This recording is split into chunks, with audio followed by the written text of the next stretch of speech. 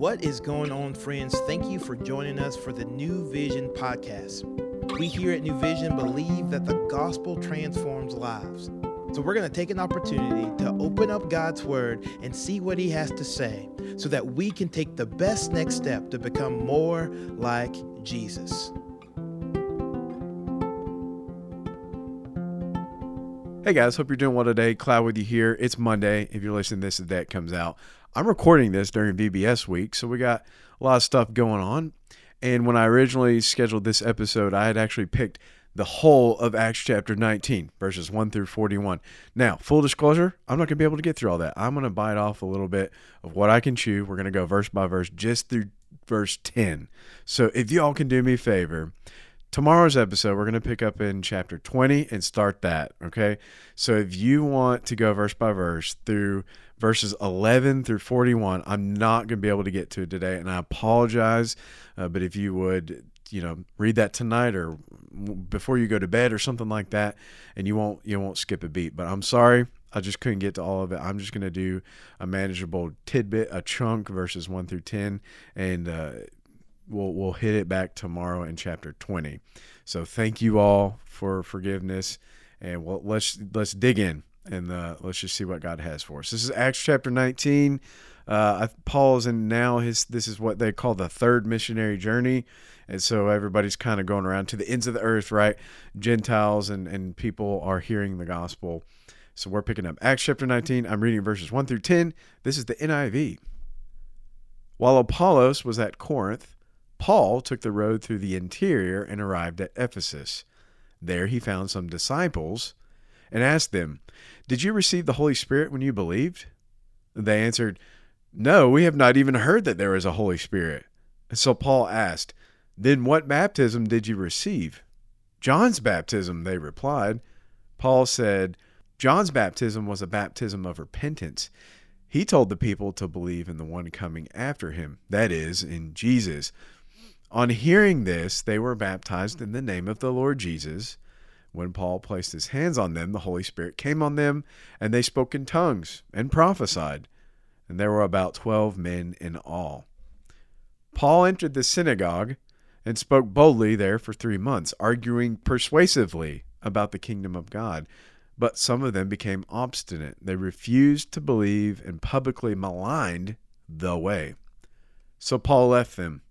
He took the disciples with him and had discussions daily in the lecture hall of Tyrannus. This went on for 2 years, so that all the Jews and Greeks who lived in the province of Asia heard the word of the Lord. And I'm going to cut it there today. So we have this story in his third missionary journey, and we see it says in verse 1, there he found some disciples. All right, so that word disciples here just means followers. Honestly, they're half Christians. Now, I was reading certain people in different denominations believe differently about this to argue theological points.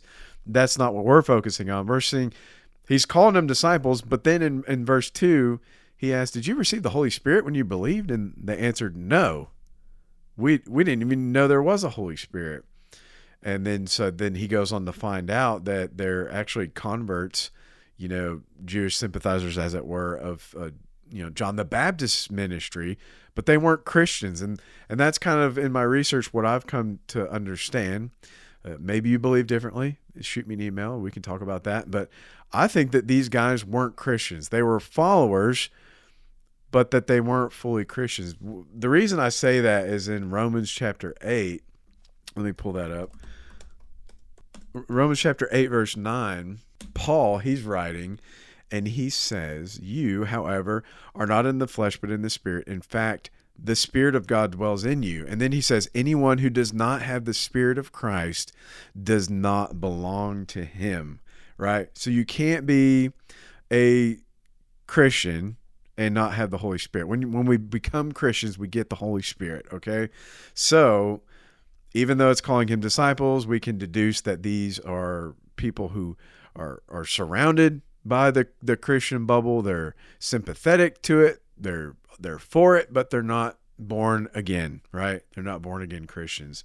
And so that is the first point that I wrote down, especially here in the Bible Belt, right? If you live in Tennessee, the South, even, in our cultural sphere, around New Vision, there's some people that attend, New Vision, a big place. You got to assume that at least a certain percentage of folks that come on Sundays may not actually be born again. That's just the logic of that. And so the first point that I wrote is that a lot of people only believe part of the gospel. I'll say it again. A lot of people only believe part of the gospel, and just doing the numbers, you gotta realize that that's not everybody, right? If in church, but at least some people in church aren't actually born again. Paul finds that out as well, that there's people that are sympathetic to the Christian beliefs, but aren't actually born again. So what does this look like, in our day and age, right? And I think this is the application of this, or the illustration of this as it applies to nowadays. There's just different wonky beliefs out there, and they still go to church and whatnot. So let's talk about that. The second thing I wrote is that because of that, right, a lot of people only believe part of the gospel. Because of that, Paul shows us here that there's a huge importance to follow-up discipleship, right? A lot of people only believe part of the gospel. Therefore, follow-up discipleship is hugely important, okay? So, and when it comes to application, it's like, I don't, you probably, if you're listening to this, you probably have an example, but it could be a coworker. It could be someone in your small group. It could just be a random person that you see in the hallways on Sunday mornings here at New Vision. But you ask follow-up questions, hear people. I'll think of one. I remember this happened when I was a teenager. I was talking to somebody I knew, and they said something along the lines of, well, you just gotta be careful because the man upstairs, and they were talking about God and using this kind of the man upstairs. And I'm like, when we come to Christ, God's our Father, and to speak in that kind of cold language of, well, the man upstairs, and I got to do right, and this kind of fear-based kind of mentality of, he's going to whack you if you do something bad, and we got to please the man upstairs. Like that just, he was sympathetic to being a Christian and it nods to the Bible, but it's just a little bit off. You know what I mean? Like he's probably only believing part of the gospel, and come to find out he wasn't actually born again. So it was like, yeah, the man upstairs, right? Like it sounds Christian-ish, but it's only part of the gospel. And that part would be, God's judgmental and we are morally responsible, all which are true, but forgets the fact that Jesus died for our sins and raised from the dead, and we get the Holy Spirit indwelling within us, sealing us, purchasing us, and sealing us to be with God, to make us right with God, that you don't have to try harder. You have to put your faith in Christ who's already done it for you. That's the full gospel. And so we obviously see that people, even in today's age, don't have that full spectrum of believing the gospel, the first part and then the second part. And so a follow-up question is, man, what do you mean by that? Like, can you explain a little bit more? Like, oh yeah, man upstairs. Well, can you explain that a little more? Or whatever example it is that you've come across, your coworker, whoever it is, you hear something that's like, okay, tell me more about that, right? That's a follow-up question, follow-up discipleship. So you see those two things. A lot of people, even in the South, even in the church, only believe part of the gospel. And that's why we see follow-up discipleship as hugely important. The last thing, look for the fruit. And we don't have to get into this, but in this text, in verses 8 through 10, he takes these converts with him. There's about 12 guys they get saved, and then they show it. So they start healing people. They're speaking in languages and prophesying. Tongues is just another way to say languages.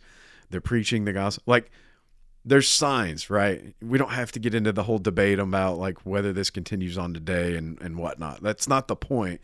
The point is, whatever side of that theology you find yourself, is that God's doing something through them on the part of it. There's fruit.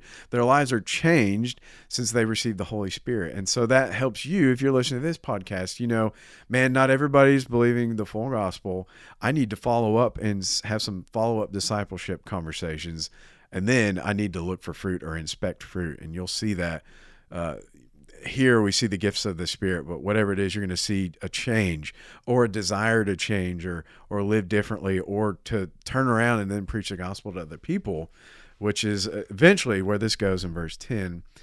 This goes on for 2 years, and then it says, so that all the Jews and Greeks who lived in the province of Asia heard the word of the Lord. So ultimately that fruit is, well, then those people go tell people, and then those people go tell people, and et cetera. And so the gospel continues on, and we will look for fruit when that was happening. So hopefully this is encouragement to you guys today in your conversations with people in your sphere of influence. Thank you so much for listening to this and some grace. I hope you read verses 11 through 41. That will dial in all of chapter 19. And join us tomorrow on the next episode as we start chapter 20 of Acts. You all have a great day, and we'll see you then. Thank you for joining us today for the New Vision podcast. We hope that you have heard a word from the Lord and that you can better walk today in light of God's word.